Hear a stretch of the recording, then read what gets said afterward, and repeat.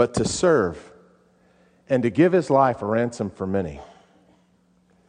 We live in a society that trains us to be wise consumers, but we're losing our touch with what it means to be generous contributors to our community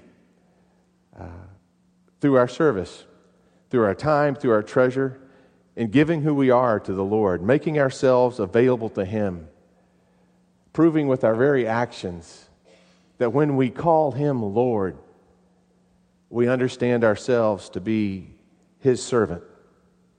It's really a choice that Jesus is talking about here, and He gave us the example.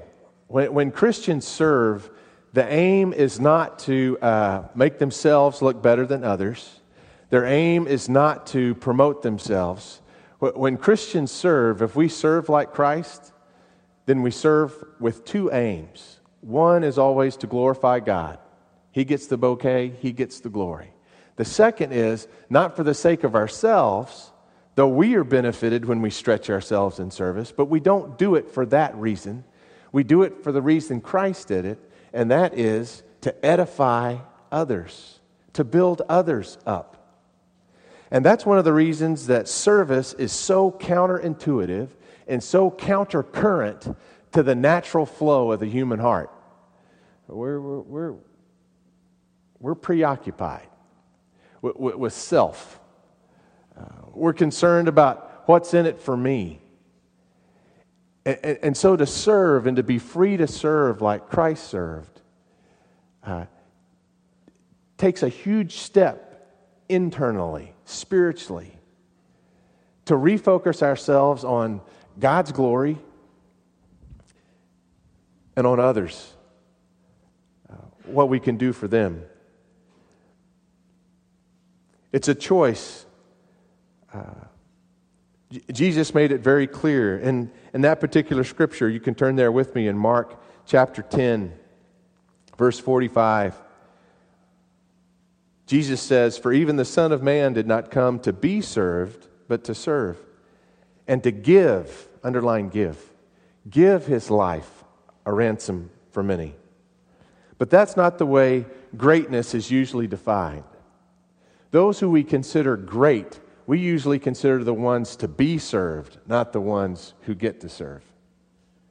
Jesus turned our definitions upside down.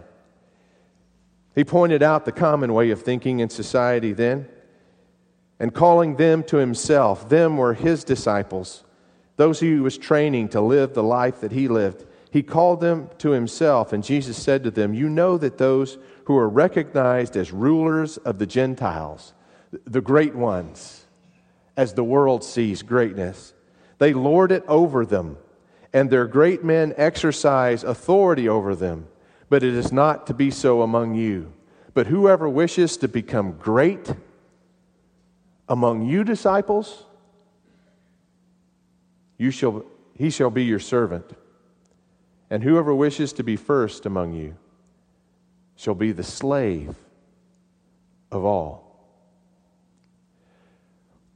What a different orienting of the heart it is to be one who comes because of your great gratitude for Jesus and what He's done to you, to be one who desires, who wants to be a great slave. It's a servant's heart and a servant's attitude. And you can do many acts of service, but miss that attitude and completely misrepresent the one you intend to give glory. It's so important that the attitude of Jesus live within us. Paul put it this way: "Do nothing from selfishness or empty conceit, but with humility of mind, let each of you regard one another as more important than himself." Do you hear the other consciousness in that? Do not look out for your own personal interests merely, but for the interests of others. Have this attitude in yourself, which was also in Christ Jesus. And this is how he describes it. This is actually a hymn. One of the first songs we know the church sang. was about the joy of being a servant like Jesus. Have this attitude in yourselves, which is also in Christ Jesus, who, although he existed in the form of God, did not regard equality with God a thing to be grasped, something he had to hold on to, something that he had to prove in order to establish his worth in the eyes of others. He was so confident in who God thought he was and who he knew he was, that when they walked into the upper room that night, and Jesus was about to give his life on the cross, he was about to prove himself to be the greatest lover of humanity that's ever been, right? And if anybody deserved to be served that night, it would have been Jesus. But all the other disciples were so self-absorbed that when they walked into the upper room that night, it was left to Jesus. Or maybe it wasn't even left to him. I wonder if he even gave him the opportunity to walk by the basin and the towel. I wonder, knowing Jesus' heart, if he didn't beat them to the towel and the basin, and he did the lowly servant's work of washing the feet of those that he loved. Loving his own, John says, he loved them to the end. And when supper was over, he girded about himself a towel and began to wash the disciples' feet. Do you see how in Jesus' frame of mind that service and love are just the action that expresses the attitude? Too often when it comes to service, I get focused on results. I guess I've always been that way. Maybe it's because I was an athlete by training or something like that. I don't know. Maybe it's because I can tend to be a type A person that's driven and wants to see results. I don't know. Anybody else afflicted with that? And I can often forget the attitude on the way to achieving the goal. If you've ever tried to engage me in conversation 5 minutes before I come in to preach, you know I have that weakness. You know, I am so focused on wanting to do that and do that well. I know what it is to have a heart that hungers, to have said by my Lord, "Well done, thy good and faithful servant." But if all the doing it right and doing it well displaces the doing it with love, we've misrepresented Christ. Have this attitude in yourselves, which was also in Christ Jesus, who did not consider equality with God a thing to be grasped. He wasn't concerned about his rights. He didn't seem to care that the other disciples were being lazy and self-occupied that night. He initiated with this kind of love. He washed their feet. I all too often push myself to be faithful in the obligations to serve without first in those moments of service really framing my heart so in the gratitude for Jesus that however I serve, that's what it feels like when people's feet get wet around me. That they've been loved. God, forgive me for the way sometimes I serve, but don't serve enough like my Lord. A serving attitude, it's really so important. Jesus, when he was talking about the really fruitful life of a disciple, do you remember that in John 15? I am the vine, you are the... My Father is the vine dresser. And so as the branches, we get to the joy of working with the vine dresser and letting him prune us and work through us and prepare us to be fruitful. Jesus is the very vine that flows through us. That's a pretty intimate picture of being with Christ as we become fruitful as disciples, effective as disciples in how we serve. But Jesus said after he explained that little parable, I have told you this for this reason. Do you remember what the reason was? so that you might be effective, so that you might be fruitful?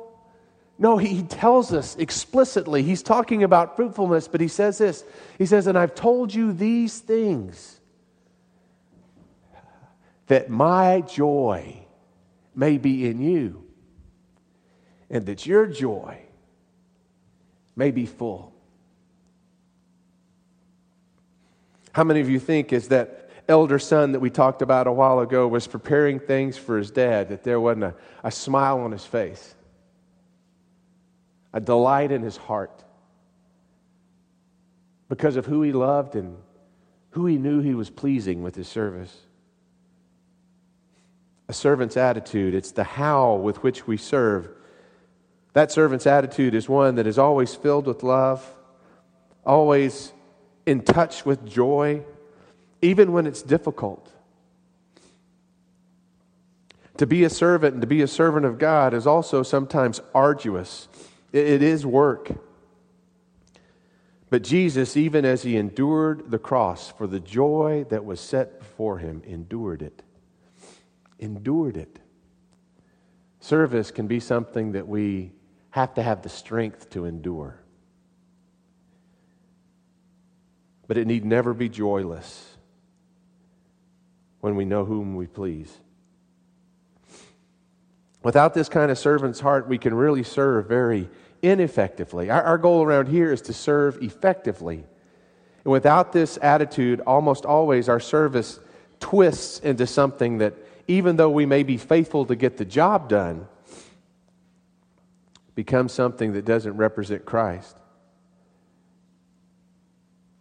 You know, I know that whenever a vine dresser plants a vine, that they take careful care, first of all, in choosing that vine as Christ was chosen, but then they enrich the soil. Sometimes they'll even plant other fruits in the soil so that the decay of those fruits somehow is picked up by the roots of the vine in order to flavor the wine, that distinctive, unique, signature wine.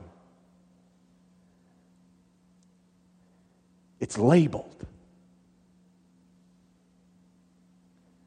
And I long for my service, and I long for our service as disciples to be the kind of service that bears the label of our vine dresser. That has the heart and the nature of Christ about it. And it seems to me whenever our service becomes self-dominated instead of to the glory of God and to the edifying of others, whenever we become self-pleasing. Now, I'm not saying that as you serve, that can't be something you enjoy.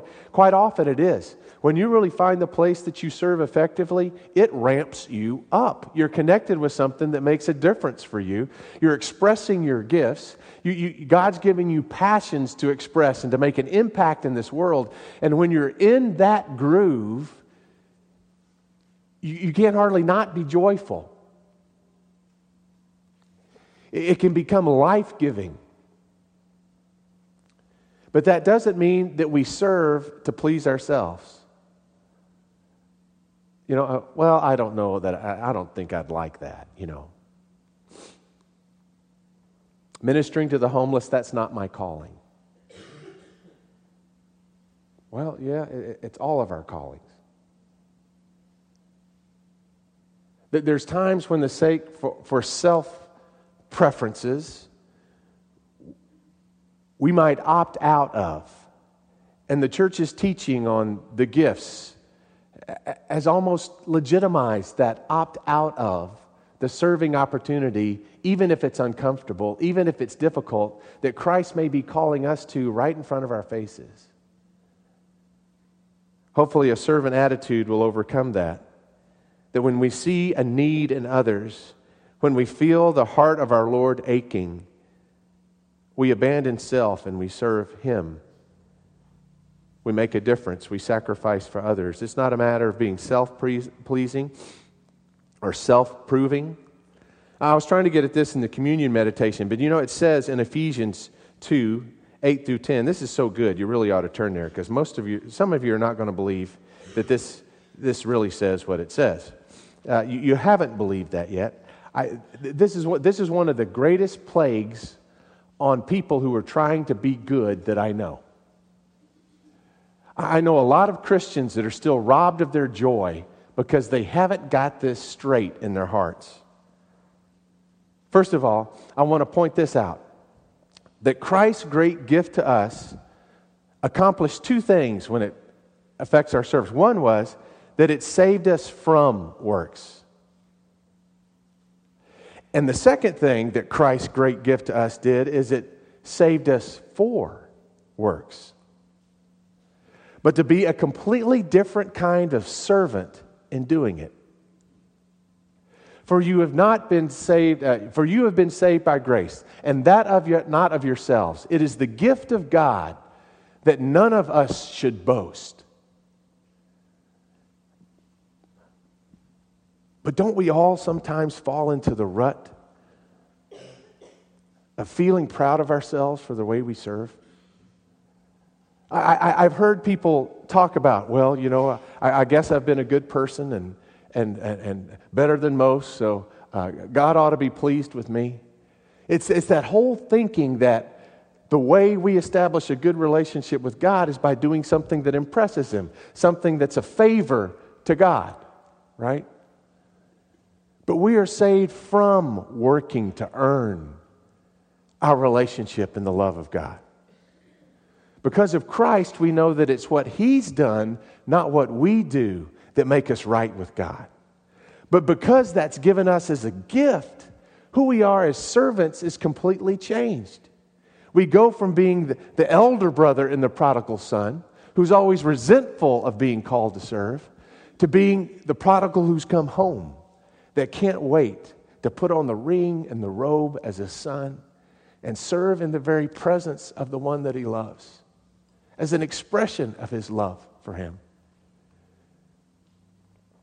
Because of Jesus, we can not only serve with gratitude for what He's done, we can serve with joy because we get to serve with Him, not just for Him.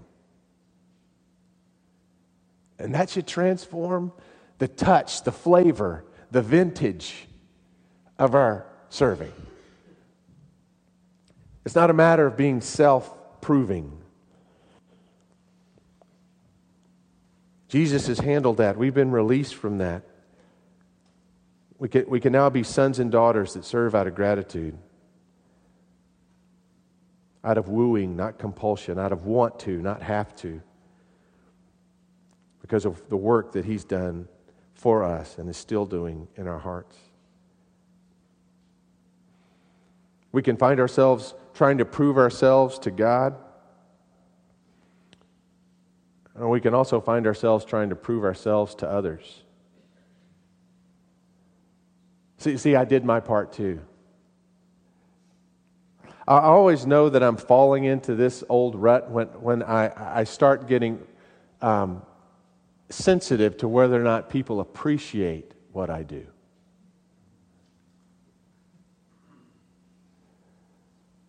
I know my heart is out of touch with the well that makes it want to serve.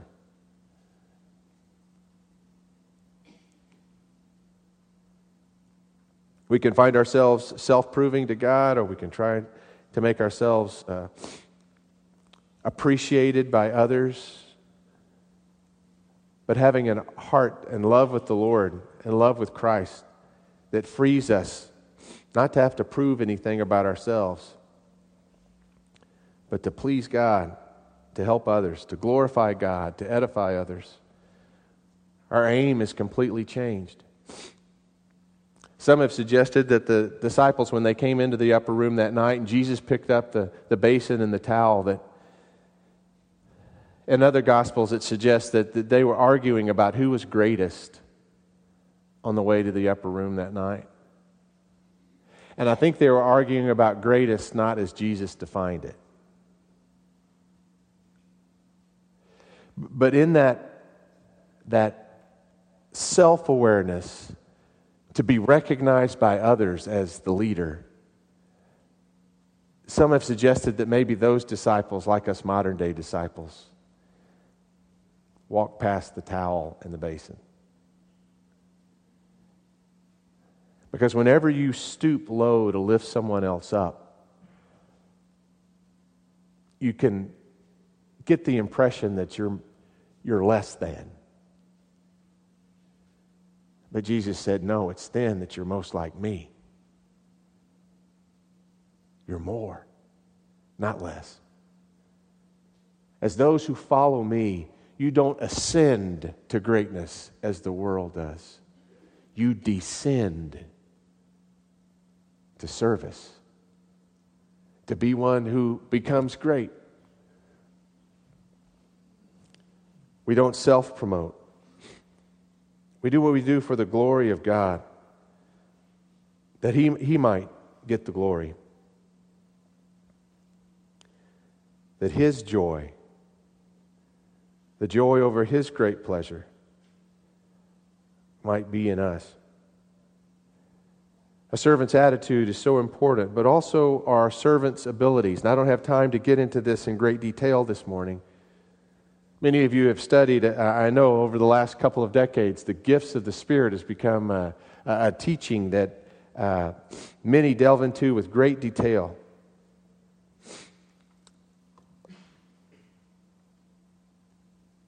But the way I define the gifts of the Spirit, and I think this is biblical, is the gifts to serve are the gifts of the Holy Spirit. They're not ours, not our merit badges to wear to say, here, look at me. That would be completely out of touch with the servant attitude. But rather as tools to bless someone else, so that if you have a spiritual gift, it's not for your glorification. It's to glorify God and to edify others. It's for all the rest of us in here. So if you don't employ it in service, it's not you that gets cheated. You're actually cheating those for whom God intended that gift to be blessing. Does that make sense? And the Scriptures teach that each of us has been given a gift. 1 Peter 4:10. Each of us has been given a gift. So employ it in serving one another as the manifold blessings of God. What's he saying? He says, and so the one who speaks, speak as you would the oracles of God, the message of God. What's he saying? Well, for a few folks that speak from time to time, it can be up front. Don't get all preoccupied with how well you speak. I've discovered that nothing shuts down the anointing in my life to be a communicator like being glad I said it so well in that last sentence. I fight that as if that is the temptation of Satan, because I know that it is. The only way as a speaker that I can stay in the flow, if I am in the flow of the Spirit, is to have you fully on my heart and stand in front of the heart of God and try to get out of the way. And let Him speak. And I don't know why God has hooked up that flow to my eyes and my nose, but He did. I've asked Him about that over and over again. But maybe it's to humble me. Maybe it's to get me out of the way. Maybe it's to stay in that place of abandon. Whenever you're using your spiritual gift, whatever it is, He says, to those who serve, that we might serve with the strength that God supplies. And so what that means is that every time we use our spiritual gifts, we are partnering with God in His work. And when we do that, there's a little bit of us mixed in there and a lot of Him mixed in there. And that's what makes it a spiritual gift, I think. And some of them function so freely and regularly through who we are as people that it's almost like just the color of our personality as God works through us. And it happens pretty regularly. You know how they said of Jesus, He's so much God as if He were not a human. And He's so much human, it's as if He were not God. When He served, He gave that impression. He was fully involved, but so was God. Now, this is what I mean. The gifts, the spiritual gifts are not just powerful, the ones that are spooky and manifesting obviously God's presence. But those that simply align your heart to be who you are, where He's called you to be, are just as much as spiritual gifts when you couple your spirit with His Spirit as you serve. And that's why Paul said, I think, desire the gifts, but aim at love. Because when that happens, who you are and what you do can align with who God is and what God does. And when that happens, you can discover a powerful partner, however you serve. You'll find yourself sitting in a room with little kids, and you're just doing what you do. You're putting up the stuff on the felt board. I don't know what they do back there. It's been a long time since I was back there. God help them. And you're doing what you do, and all of a sudden you turn and you look at the little kid, and all of a sudden you're standing in that place, and you don't know how you got there. But all of a sudden you're in touch with where that kid is, and you're in touch with the heart of God, and something starts flowing through you that's different than if you were only available to yourself, and how you could make yourself look, and the impression that you can make. There's something holy and sacred that flows through our service when we empty a trash can and think about God smiling. It doesn't matter if it's showy or if it's something that happens deep behind the scenes. Our gifts differ by design. And the great tragedy is often we desire someone else's gift and neglect employing our own. This morning there's a handout in your bulletin called Serving Effectively. And we want to encourage you to employ your gifting. And I can't tell you what that is. I don't know. But I would bet as you serve, you've come to realize there's some things that you enjoy doing, some things that bring you joy as you're doing them, some things that have given you great joy as you've expressed them. You've sensed that partnership with God maybe. Look through this list, all kinds of check boxes here. You might be able to see yourself serving in one of these ways. And in all these ways, whatever you choose to do, you usually gravitate towards your gift and how you do it. Some of us are given the gift of administration. You show up in a children's ministry, you immediately know that the desk is out of order, that things aren't being processed right, that kid didn't get his name tag. You're an administrator. That's what you do. You oversee. You see more than anybody else. Right? You're an administrator. You're a manager. Some people I don't have that gifting. That ain't what I do. That drives me crazy. That's why we hired Scott McCrary, you know? That's not my gifting. I will approach almost everything as a communication event, a staff meeting. I don't see the structure. I don't know how to put it together, but I know what I'm going to say. Chances are, whatever your gifting is, that's what you do, but that doesn't define where you do it. Or even how, where you do it is often determined by your own personal passions. God has touched your heart in such a way as to give you a special heart for a certain kind of person. Some of you may have a heart for youth. And I would bet that passion probably grows out of an experience in your own youth where you recognize the importance of kids getting connected with Christ.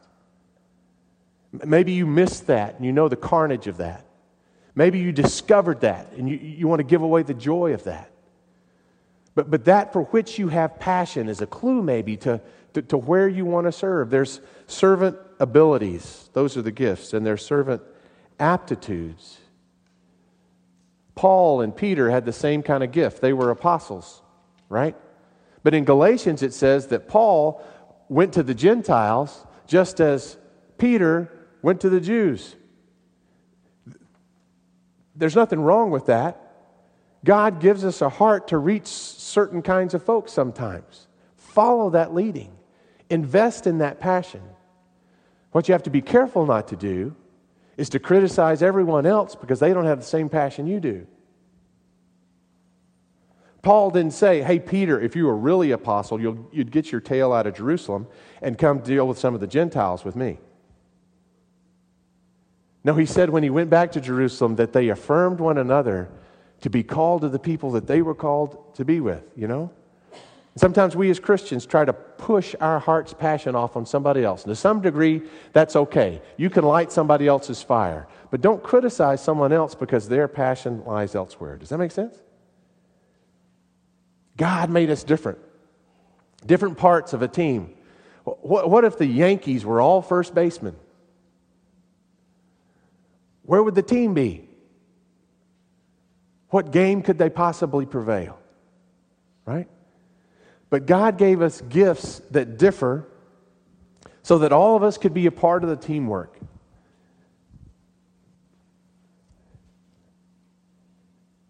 Everybody's got a glove. Those on the field, and have you noticed even some in the stands? Those kids there ready to catch a fly, I always feel sorry for those kids, don't you? I mean, what's the chances? 1 in about 1 billion, they're going to hit a ball to that kid. You know what I mean? Oh, I just feel for him. I just want to kind of throw one his way. You know what I mean? And it's, oh, there it is, kid. God is saying, look, Paul is saying, if you've been given each of us a glove, employ it. Get on the field. Get in the game. Become a person that's exercising the gift God has given you that you might bring Him glory and bless others around you. Their servant abilities, their servant attitudes, aptitudes, different experiences, different passions, different temperaments. I don't know if you studied this temperament stuff, but some of the grids that are often used is you're more a task person and some people are more a relational people person. God can use both those kinds of personalities. Some people are more extroverted and others more introverted. God can use both of those kinds of peoples. There's examples of those kinds of personalities all through the Scripture that Jesus used mightily. But again and again, God calls us to use our gifts not as lone rangers, but as a part of the team. Listen to Ephesians 4. I urge you, therefore, the prisoner of Christ, entreat you to walk in a manner worthy of the calling with which you have been called. All of us have been called. Each of us have been gifted. Verse 12. For the equipping of the saints, that's us, that's the believers. If you don't believe that, Paul called the Corinthians saints. I think it applies here. In all of Scripture, saint is never singular. It's always in the plural because it's talking about generic believers, all of us together. For the equipping of saints, for the work of service. For the work of service? It can be work. Yeah, if you've ever done it, it can be downright trying. To the building up of the body of Christ. If you find yourself in service regularly, you'll find that Christ-directed environment a recurring stretch. In fact, I would say this. If you would venture to employ your gifts and to get regular in service for the Lord, to serve Him effectively, I would venture that you would discover what I've discovered. There's no place that reveals the Christ contradictions in my heart like the challenges I find when I serve. It's a pouring out. And if it's a pouring out, it's a draining if you're not getting filled. Right? And I keep discovering that when I have problems with the fruits of my service, it's because I've neglected the roots of my service. I need to return to Him. And if you think that you can join any church or any team in service and discover there just this unrelenting momentum to joyously serve and to effectively serve all the time, I got news for you. There are going to be other human beings at your side just like you. And on that day that you come in and your enthusiasm is brittle, sometimes they'll be having a good day and they'll lift you up. And sometimes they're going to be Eeyore. You know what I mean? He goes, oh, I don't know. Can you believe we're back here again? Boy, I'd be that way. If I got up here every Sunday at 7:30 in the morning and start cooking them eggs and cracking and doing all that breakfast food that we just come in and get to consume, and those people amaze me. I am not a morning person, Don't send me in there at 7:30 in the morning. Where are all the other? Why don't we rotate this responsibility? Couldn't everybody serve in the kitchen every now and then? I'd have a lot of good ideas for you. Isn't that true? You get involved in service and you'll discover the challenge of serving alongside people who need their tanks filled as much as you do. No wonder he says that God gave us these gifts for the work of service, for the building up of the body, the whole body itself with love. I've watched some of you go on mission trips. You've prayed about it. You've been thinking about the people you're going to bless. You get down there and you're some of the most selfless creatures I've ever seen. Pour your hearts out. Doing stuff around here we'd hire out. Mixing cement, toting block, sweeping floors, eating peanut butter and jelly sandwiches in 110-degree heat. Something's touched you. As our family from Katrina said, there's something wrong with you people. Just keep serving. And the reason for that is when you get down there and you're focused on glorifying God and edifying others, you get freed up to serve. Let's bring that freedom home. Let's live that freedom every day. Let's rediscover it when it gets elusive. When one of us gets the mully grubs, I don't know what that is, a former pastor, but when one of us gets down, let's encourage one another. Let's build up one another in love. Let's hold up each other's hands until all of us together present to God a bouquet of faithfulness, of effectiveness.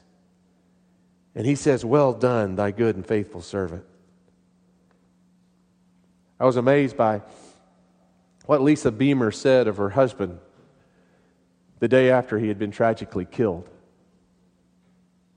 She said that as she learned of how he died, that her whole attitude about it changed. Do you remember Todd Beamer? He sat in the back of Flight 93. 15 had been pushed to the back of the plane on 9/11. There was a terrorist there with a bomb strapped to his waist. Others had the others crammed into first class at the front. They had stormed the cockpit with knives, taken the lives of the pilots, had taken over the plane. At the back of the plane, Todd Beamer didn't want to frighten his wife, so he ended up on a conversation with the GTE service manager that day, and she was talking him through staying connected. She was telling him what was happening with the other planes, and he was telling her to say goodbye to his wife his 1 and 3-year-old son. He said, we're planning to jump the guy with the bomb. We can't allow this plane to kill so many others. And his last words were, you guys ready? Let's roll. And he put down his phone. And he left a legacy to a country and to a family. A legacy of love. What else serves like that? What else forgets self and thinks of others like that? I pray that someday each of us will become such a servant of Christ that what we do will itself be an explanation of who we love. You ready? Check a box.